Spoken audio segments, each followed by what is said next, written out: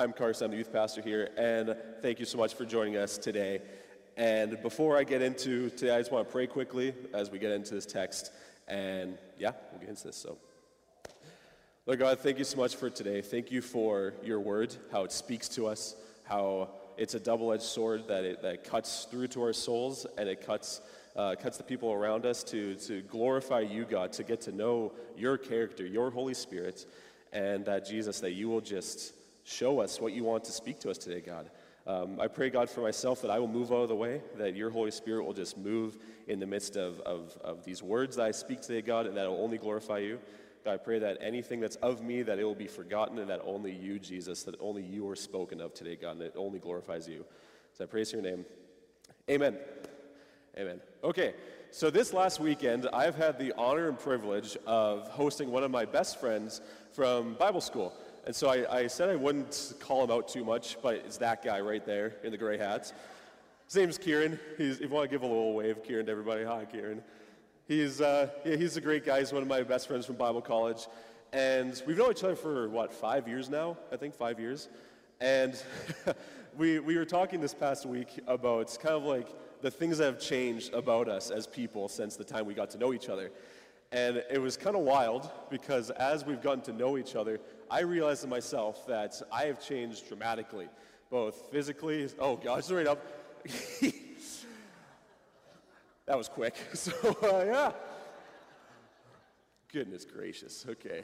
So yeah, that's me before Kieran met me. I don't know what to say about that. It's quite the change, but that was me before going to Bible college. I was very sick that day, but this was right before Bible college really started, and I came to Bible college, and I met this guy, Kieran, and slowly over time, I started to realize he has very expensive taste in clothing, a very expensive taste in clothing. And as we got to know each other, we were only together for maybe like a year, I'd say, and I didn't really get to know him very well over the winter semester, but over the spring semester, we really got to know each other because we were roommates. And we got to stay in the same room. We listened to the same sleep playlist together. We got up very late for breakfast every morning. We went to lectures together, very exhausted because we couldn't fall asleep the night before that. And we got to know each other very well. And I noticed over time that my tastes in things started to really change. I started to like the same things that Kieran liked. I liked the same music he liked. I liked the same things overall that he started to like. And I didn't really notice this really until, as I said, spring semester. And it kind of reminded me of this quote. I think the guy's name is Jim Rohn that said this originally. But it says that you are the average of the top 5 people that you spend the most time with. And for me, this quote cannot be more true of my friendship with Kieran. Because when I look at myself there, and I look at myself now, I'm like, goodness gracious, that's not the same person. Like, I have changed dramatically, not just in the mental sense, but obviously in the physical sense as well. And it's interesting to me because I find that when we spend time with people, and that changes over time, we develop different friendships, our family, we either move away or we move in with family, that changes. But usually when you spend time with people, whether it's family members, coworkers, or friends, they should change the way that you do things. They should change the way that you act, and they should just change you in general. And the thing I want to pose to us today is it's hinged on this word should change our life. So you see that there is a person that most of us in this room know, and we spend time with him each and every day. We can talk to him any second of the day, and yet sometimes we tend to ignore him, and we can think to ourselves, is he actually changing who I am? And see, it's not the matter of he's not trying to. In fact, he's trying to each and every day to change us from the inside out, but we can oftentimes neglect him. And so today we're going to talk about this guy who is the Holy Spirit, the third person of the Trinity. And so we're going through this series of 1 John. We're asking ourselves the questions, am I in the light? We're seeing what it means to pass the tests of a believer, a Christian, a little Christ, and a follower of the way. And today we're going to be looking at these verses in 1 John, and we're going to be seeing what the Holy Spirit actually does in the life of a Christian. And I know as some of us Mennonite brethren people, we don't actually, I've noticed, talk about the Holy Spirit very often. Because for some of us, it can be a little bit of a touchy subject. Maybe you think about the charismatic stuff, and you're like, I don't know what to think about that. But I just want us to kind of just think about it from a general perspective. What is this text saying about the Holy Spirit? Because I know for myself, very often, I can just look at the Trinity as Father, Son, Holy Bible. But in all reality, we need to look at what the Holy Bible is saying about the Holy Spirit. And so today, that is our subject, is this question of, do I have the Spirit? Do I have the Spirit? And so 3 things that I want us to be looking at today, asking these 3 questions. The first question is, what are our hearts naturally drawn to? Secondly, what is the Spirit trying to draw us into? And then thirdly, what should our lives be looking like as the Spirit impacts our lives? And so if you have your Bibles, if you can open it up to 1 John chapter 3, we're going to be going through the verses 19 through 24. And it's going to be up on the screen. It already is. Wow, you guys are killing it today. So starting from verse 19, it says this: "This we shall know, that we are of the truth, and reassure our heart before him. For whenever our heart condemns us, God is greater than our heart, and he knows everything. Beloved, if our heart does not condemn us, we have confidence before God. And whatever we ask, we receive of him, because we keep his commandments and do what pleases him. And this is his commandment, that we believe in the name of his Son, Jesus Christ, and love one another, just as he commanded us. Whoever keeps his commandment abides in God, and God in him. And by this we know that he abides in us, by the Spirit whom he has given us." That's a good chunk of text. But so before we get into the role of the Holy Spirit in our lives, we have to kind of wrestle with this first conflict that we see in this text, this inner conflict, which is this question of what the heart is doing. And it gets into my first point, which is a heart that condemns us. A heart that condemns us. So a few years ago, I was talking in a youth group that I was a part of a while back with one of these guys. He was in grade 9, grade 10, and we were just chatting, kind of having normal conversation. And I noticed that he's only been there for maybe a few months at this point. And we were talking, and he didn't really hang out with people very much. He was kind of a loner in a sense. He didn't really do much with other people. The games were not really of interest to him. He just kind of did his own thing. And so I come up to him, and I talk to him.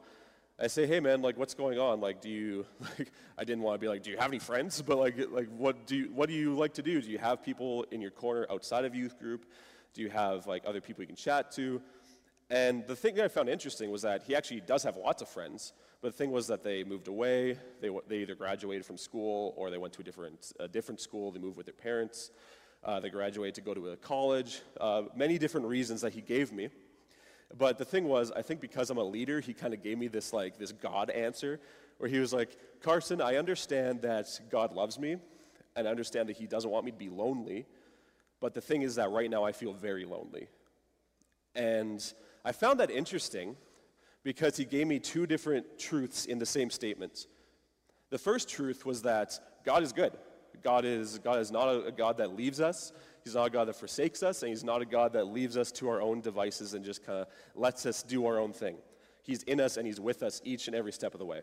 So that's the first truth he gave me. The second truth is that he was lonely. He was very lonely, and he didn't know what to do with these feelings of loneliness. He didn't know how to connect with people. He didn't know how to talk with people. And so he wrestled with these 2 things. And the question I kind of had in my head was, okay, there's these 2 different truths, and we have this very often where we have 2 truths in our lives, but we need to ask ourselves the question, what truth is governing our life? What truth is governing our life? See, the psalmist in Psalm 31 kind of says a similar thing here. Starting in verse 12 from chapter 31 says this: "I am forgotten like a dead person, out of mind. I am like a broken vessel, for I have heard the slander of many. Terror is on every side. While they took counsel together against me, they schemed to take away my life." And here's the second truth: "But as for me, I trust in you, Lord." I trust in you, Lord. So there's this battle going on in his own mind, these inner conflicts, these 2 truths of knowing what's happening in the psalmist's mind. And you might be thinking to yourself, too, you might have these kind of wrestles where you say, "God, I'm lonely, but I know that you're good. I know that you're with me. God, I didn't get that job, and I feel like a failure, but God, I know that you're with me, and you have a better plan for me." And you see, it's not that we just know these truths, but it's that we have to persuade ourselves of these truths.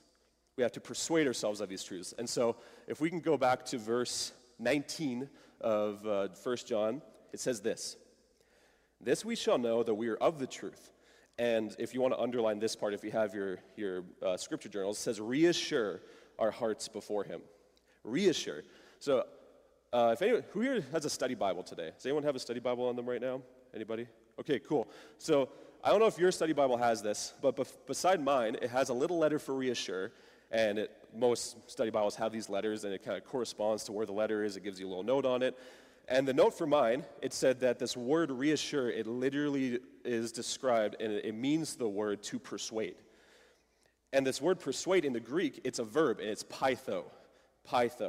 And it's an action word. It literally means to persuade yourself.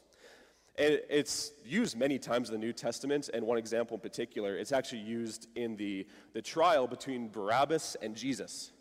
And the crowd, the Pharisees, it says that they're trying to pytho the crowd to let Barabbas go and let Jesus stay and be crucified. And so it's this interesting word that we need to persuade ourselves, and there's this tension between two decisions, two truths that we might be feeling, and we need to persuade ourselves one way or the other. And so you might be asking yourself, okay, so we're talking about persuasion right now. What do we need to persuade ourselves of or away from? What are these two truths? See, we need to persuade ourselves away from condemnation. From the shame that the enemy wants to put you in and under. So whenever you say something you shouldn't have said, done something you shouldn't have done, looked at something you shouldn't have looked at, the enemy wants to take that. He wants to take that feeling of condemnation and just really just dig it into you and say, how could you have done that? And now, I want to be clear when I say this. If you're here this morning, and you might be thinking to yourself, like, okay, like, we need to persuade ourselves away from condemnation. That's great. Carson, I don't really feel that right now. Like, I'm not really feeling like I'm condemned. Like, I know where I am in the spirit. That's great. And I don't want to paint a super broad brushstroke when I say this, because not everyone's going to relate with what I'm going to say. But I want you to ask yourself the question, or think about this statement I'm going to say, that you could be in a more dangerous situation than you think if you're not thinking that you struggle with this.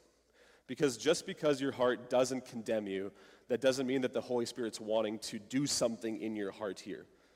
And that you might want to approach God's throne, which is full of grace, full of mercy, and he is those two things. But we need to understand the Holy Spirit is wanting to prompt us to do something when we sin, which is my second point, which is a spirit that convicts. A spirit of convicts. Okay. So, if you've been in church long enough, you probably have heard this word many, many times. But to give you the actual definition of the word convict, it means to have a formal declaration of guilt. A formal declaration of guilt. So what this means, as I said before, when you watch that thing you shouldn't have watched, you said that thing you shouldn't have said, you said that and you looked at a thing you shouldn't have looked at, the Holy Spirit will prompt you, whether it's through a sermon, whether it's through a conversation, whether it's through a podcast, whether it's through reading Scripture, He's going to prompt you, and He's going to remind you of that guilt that you bear. And the thing is, it's not to shame you. It's not to say, as the enemy does, to say, like, look what you've done. You can't recover from this. What the Holy Spirit wants to do in your life is say, hey, look what you're doing. I want to bring you closer to Jesus because of that. I want you to bring you closer to the cross. Because through condemnation, the enemy wants to push you away from the cross. He wants to say you're not innocent anymore. You're not in God's arms. But through conviction, He says, I want to bring you closer to the shadow of the cross. I want to bring you more in relationship with Jesus, because He uses conviction to reflect His character and says, I can bring you closer to myself if you just listen to me, if you just do what I tell you. And the thing is that although we do sin every single day, the Spirit reminds us of the gospel. So I want to read to you from John chapter 16. This is Jesus talking about what the Holy Spirit actually does. Among many other things, but this particularly, He says this in chapter 16. Nevertheless, I tell you the truth. It is to your advantage that I, Jesus, go away. For if I do not go away, the Helper, the Holy Spirit, will not come to you. But if I go, I will send Him to you. And when he comes, this is the part, he will convict the world concerning sin and righteousness and judgment. And so right there, we could have, your 3-point sermon, and we could talk about that for the next 45 minutes. But this first part, when it says that he will convict the world concerning sin. And we can ultimately see this play out through all of Scripture. And one place that we actually see this really, really play out is in the book of Acts. See, in youth group this past year, we've actually gone through the book of Acts, not verse by verse, but we've kind of gone through the major narrative of some of the cool, not the cool stories, just the major stories. It's all cool, okay? It's all cool. But the first one we went through is Pentecost, the coming of the Holy Spirit.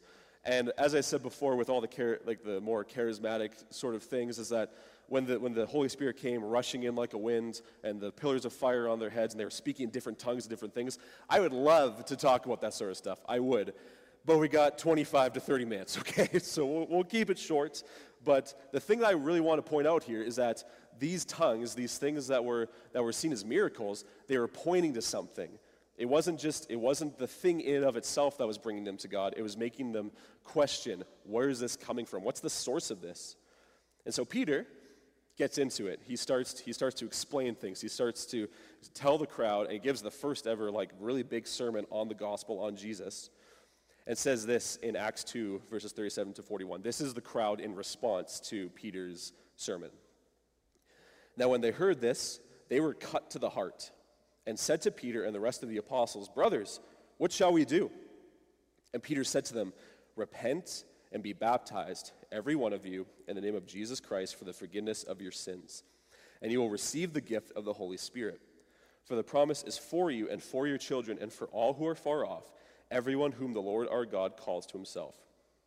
And with many other words he bore witness and continued to exhort them, saying, "Save yourselves from this crooked generation." So those who received his word were baptized, and there were added that day about 3,000 souls.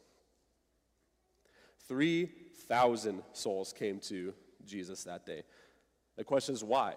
Why did they come? Because they were convicted in their souls. It says at the very top that they were cut to the heart. And so you might be asking yourself the question, okay, Carson, that's great, conviction, condemnation, conviction. There's these two things that we need to hold on to. But are you saying now that if I have the Holy Spirit, I'm supposed to feel convicted every single day and every single second of the day and just feel this weight? What am I supposed to walk around feeling like? What am I supposed to do with this? I want to restructure that question quickly. And I want to ask you the question here is when you do sin, because I've said this 3 times now, we do sin every single day. But when you sin, where do you run to? Where do you run to first? Because like I said, there is this difference, there is this tension that condemnation brings you away from Jesus, conviction brings you to Jesus. And so we need to understand how do we get into more intimacy with God? Because let me be really clear, is that we deserve condemnation. We deserve to be away from God. You and I, we sin every single day. It doesn't matter if this is your first time in church or if you're sitting on stage preaching. We fall short of God's standards every single day. And because he's holy, because he is set apart from each and every one of us, we can't come into his perfect presence because we're not perfect. We are imperfect. And so we cannot come into his presence. We are destined to pay for our sins and to be away from him for eternity. But, as we talked about this morning, in the biggest moment of human history, Jesus comes down to earth as man-God, fully flesh, fully human, fully God, and he takes upon our sins. And he says, I'm going to live the life that you could not live. I'm going to die the death that you deserve to die.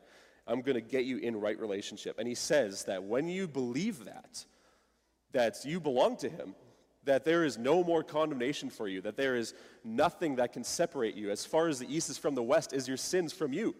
There is nothing that you can do to separate yourself from God if you believe in him. And so, as I said before, what you believe determines how you behave. And so, I ask this question. If you truly, truly believe this, does your life reflect this gospel I just shared? Because abiding Christians, it's funny that you mentioned that quote before, Kimball. I put in my notes, abiding Christians will be the most optimistic people in the world. And not just this blind optimism, but this actual rooted, gospel-centered optimism. To know that we are saved, that this is the worst it's going to be. And I'm not just trying to gloss over the things that we struggle with, because we do struggle. There are things that we whether it's circumstances that are out of our control, or it's things that we have to deal with each and every day. There are struggles here on earth. There are real struggles. But knowing that this is the worst it's going to be, and that we have a eternity to spend with God for the rest of eternity, a little redundant, but we can get to know and reflect the character of Jesus. And so I need to ask the question, how do we apply this to our everyday lives? And one way we can actually practically apply this, of knowing this difference between condemnation and conviction, is just to ask the Spirit to show you where you're falling short. It's simple, it's very simple, but I find even with myself sometimes I gloss over this fact of every day just asking the Spirit, what are you wanting me to learn today? What are you trying to show me? How are you trying to sharpen me more into your character? And the thing is that He is faithful to do that. He will do that if you just ask Him. He will move in your heart, and He will start to slowly bring you closer and closer into character with Jesus. And secondly, every day when you open up Scripture, when you open up your Bible, ask the Spirit to use the Scripture as a mirror into your heart. Because as we've talked about this morning already, the Scripture is a double-edged sword. It's good to preach to people, to bring people into more relationship with Jesus, but also it cuts our own hearts. And it tells us, oh man, like I'm really falling short here, or I'm really not doing well here. So help me, Holy Spirit, to show me where I'm falling short. Because He will feed your soul every single day with the anchoring word of God. And so we've talked about what our hearts naturally drift towards, which is condemnation. We talked about what the Spirit is trying to bring us towards, which is conviction. And now we're asking ourselves the question, okay, so we're going towards conviction. What exactly does this look like now as people who are abiding in the Spirit? How do I live this out, and what do I look like as a Christian who is walking in step with God? Which brings me to point number 3, which is a life that is marked with confidence. A life that is marked with confidence. Man, I'm really, all those words I use start with con. I'm really being a preacher today, so that works perfectly. But so a life that is marked with confidence. So a few years ago, I tend to share stories about when I was in Bible school quite often. But this one in particular, I was just starting to travel for the first time in my whole life. My family's pretty privileged. We've gone traveling quite a lot, but it's always been me with my family, right? So I just kind of do what they want to do. We go to the places they want to eat. They see the things that they want to see. And I just kind of just there for the ride, right? So in 2017, this was my first ever time I got to travel by myself. It was with a friend, mind you. So it was kind of that security there, because he's been to this place before. We went to Japan, and he was going on staff. I was going there as a student. And what happened was that as soon as I got onto the plane, it was just like instant, like just heart beating. So I was like, holy crap, like I'm by myself now. Like this is all on me. Like I'm going to go to this country. I'm not going to understand the language. It's just going to be like gobbledygook to me. And I'm like, I'm going to die. Like I'm not going to be able to eat. I'm not going to be able to talk to people. Like it's just going to suck. And so I was having this like internal dilemma of like, what am I going to do? And so I was telling him all this. I'm just like, man, like, what do I do? Like, do I have to like learn Japanese? Do I have to like bow every time I say thank you? Like, what do I have to do? And he was just like, it's okay, Carson. Just calm down, take a breath. I've been here before. Let's just follow me, okay? Just follow me. And so for 2 weeks, we traveled around Tokyo. He took me around like the inner city, and we got to see like Tokyo Disneyland. We got to go to a lot of different like noodle shops and stuff like that. It was awesome. It was a great time. But then after those 2 weeks, he had to go to the Bible college to start his staffing and to kind of get his training. So he's like, Carson, you know what you've done now. You've been doing this already for 2 weeks. You understand this. Just go off and do your own thing now. You know how to travel. You know how to ask for things. I was like, okay, got it, man. Like, I understand. I understand the mission. It's going to be great. He goes. The next day, I go to 7-Eleven, get my food, go back to my hotel room, and stay there. I was terrified. I was like, what do I do? Like, this is scary stuff. Because now, like, with him, I could understand and have the confidence that he is with me. He knows the questions. He knows the things. He knows the stuff. But at this point, I was just like, okay, like, I have to try. I have to do this. So then the next day, I went out. I tried to go around the inner city line that I talked about before. And then at like 3 p.m., I went back to my hotel room because at 7 p.m., the trains were going to stop, and I couldn't wait 4 hours. Like, that's just too long. And so the next day, it got better, and then better, and then better. And then after a few months of actually living in Japan, I noticed I was going on bike rides by myself. I was talking to Japanese people by myself. I was doing things by myself that I naturally wouldn't have done by myself when I first got there. And I started to get over this fear of traveling, and it actually turned into a confidence of being able to actually do the things I wanted to do. And in the same vein, I feel like this is actually a window into the Christian life. See, we start off not knowing at all what we're supposed to do. We kind of just stay in our little box of like, okay, like I understand this, I understand the gospel, this makes sense to me. I'm not going to do much else from there because it scares me, right? And then someone comes along into your life and says, okay, I'm going to show you the ropes. I'm going to show you more of what we can do. He's going to disciple you. He's going to teach you more. He's going to show you more about what the scriptures say. And then as they start to maybe branch out from your life and go their own way, it's now on you. Now you have to initiate. Now you have to be the one to do the things. And somewhere down the line, we start to see, okay, like I'm starting to gain confidence. I'm starting to understand more. And it turns that fear into confidence. Philippians 1:6, speaking on confidence, says this: being confident of this, that he who began a good work in you will carry it on to completion until the day of Christ Jesus. And I hope that that's an encouragement to you today, is that when God calls you, when he calls you into his family, he's calling you for the long haul, not just for a season, not just for a one and done sort of situation. He's in for the long haul, and it's a daily life of community. It's a daily life of communion. It's a daily life of giving up yourself for the sake of Christ. And so, question, how can we be confident that we're staying, not just staying in relationship with him, but actually growing in intimacy with him? Is there a standard by which we can actually tell, am I doing well in my relationship with Jesus? And funnily enough, Scripture has this all over the place. But one thing I want to really point out here is from Matthew 22. We probably all know this. It is the great commandment, right? So it says this, as he's talking to this expert in the law.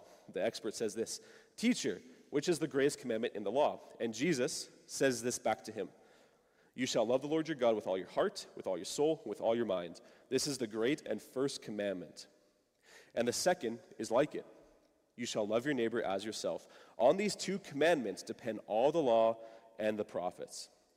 So when we look at this text, which of course we could spend weeks and weeks and weeks on this passage, we see that Jesus is showing us how we are supposed to live the Christian life, through love. But the thing is that we still fall short of this every single day. A Christian artist and writer that I follow said this. He says that these two commandments are so dependent on each other that if you were to separate loving God from loving neighbor, as far as God is concerned, you would be doing neither. So that's quite a stark comment when you just take that at face value. But I want you all to know this morning is that in the gospel, the good news that Jesus offers, that is where we find our true confidence. It's not through the things that we do, it's through the things that Jesus has done. Because, see, that's a paradigm shift. It's a little one, but it's life-changing. Because we don't find our confidence in how well we follow the commandments, because that's just what the Pharisees did. They viewed God as this checklist that they had to mark off. But what God actually wants is not the checklist. He wants your heart. He wants who you are as a person. So was Jesus wrong then in commanding that we need to love people, that as Christians we need to show that is kind of our branding as followers of Jesus? No, of course not, because we know that's what we're supposed to do. We're supposed to be people who are marked with love, who are abiding Christians. But I've said this before, is that God is not against effort, he is against earning. He is not against effort, he is against earning. You see, it's that we're supposed to be followers of Jesus who know that we don't deserve heaven. We don't deserve to be in the presence of God. But because of his work, we get to have a relationship with Jesus. It's not because we have to do these things, it's because we get to do these things, if that makes sense. And that obedience should be rooted in the gospel because Jesus is our King and he deserves our fullest obedience. And so in the gospel, we are given this intimacy with God. And so I asked the question, what more could we possibly need this morning? So to jump back to our time together, or the start of our time together, if you ask me how much I've changed since I got to know my friend Kieran here, you might ask me that, and I might respond to you and I say, well, not much, right? Like if I didn't really talk to him very much, I didn't really say much to him, I didn't call him very often, I kind of still did my own thing, we didn't hang out much, you probably could get two things out of that. Number one, I wouldn't be a very great friend, right? Because I don't want a relationship with him. I just want to do my own thing, say my own things, go my own way. And secondly, what you could gather is that he doesn't have much influence in my life. And so, when you look at your life this morning, when you take a hard look into your heart, how much is the Holy Spirit impacting your life today? Because the thing is that he wants to. He wants to give you the conviction to be and to grow towards a life that is marked with confidence and with love and conviction. And you can start that today. You just need to ask God. You need to ask the Holy Spirit, God, where is it that I'm blind? That he's going to give you the power to walk in his ways and to lead others towards an experience of learning about who Jesus is, what he's done for them, and how you can bring them closer and closer into a beautiful relationship that he offers each and every one of us. And so I want to pray for us that we would all do that today. Bow your heads with me, please. Lord God, I thank you so much for your word, that it speaks volumes, that it changes our hearts, it changes our mind, and it renews our minds so that we can grow more in relationship with you, Jesus, and that we can be transformed. And God, I thank you for your Holy Spirit that as you lived in community for eternity past, that you now offer us that same community that you've had with Father, Son, Holy Spirit. God, I thank you that when you enter into us, God, that you never leave us, that you don't leave us where we're at, but you actually continue to shape us and mold us more into the character of Jesus. And I pray, God, for each of us this morning, that as we reflect on what it means to be a Christian, what it means to be a follower of Jesus, and what it means to have the Spirit. God, I pray that for those of us in here who know and have the confidence of being a Christian, God, that you will renew that you will renew our peace of minds in you, and that we abide in you. And for those of us who aren't Christians, God, this morning, God, I pray that you convict our hearts, that you show these people that you are the true way to live, that you are the best relationship that we could possibly have, and that through you and in you that we have everlasting life. So I pray all these things in your name. Amen.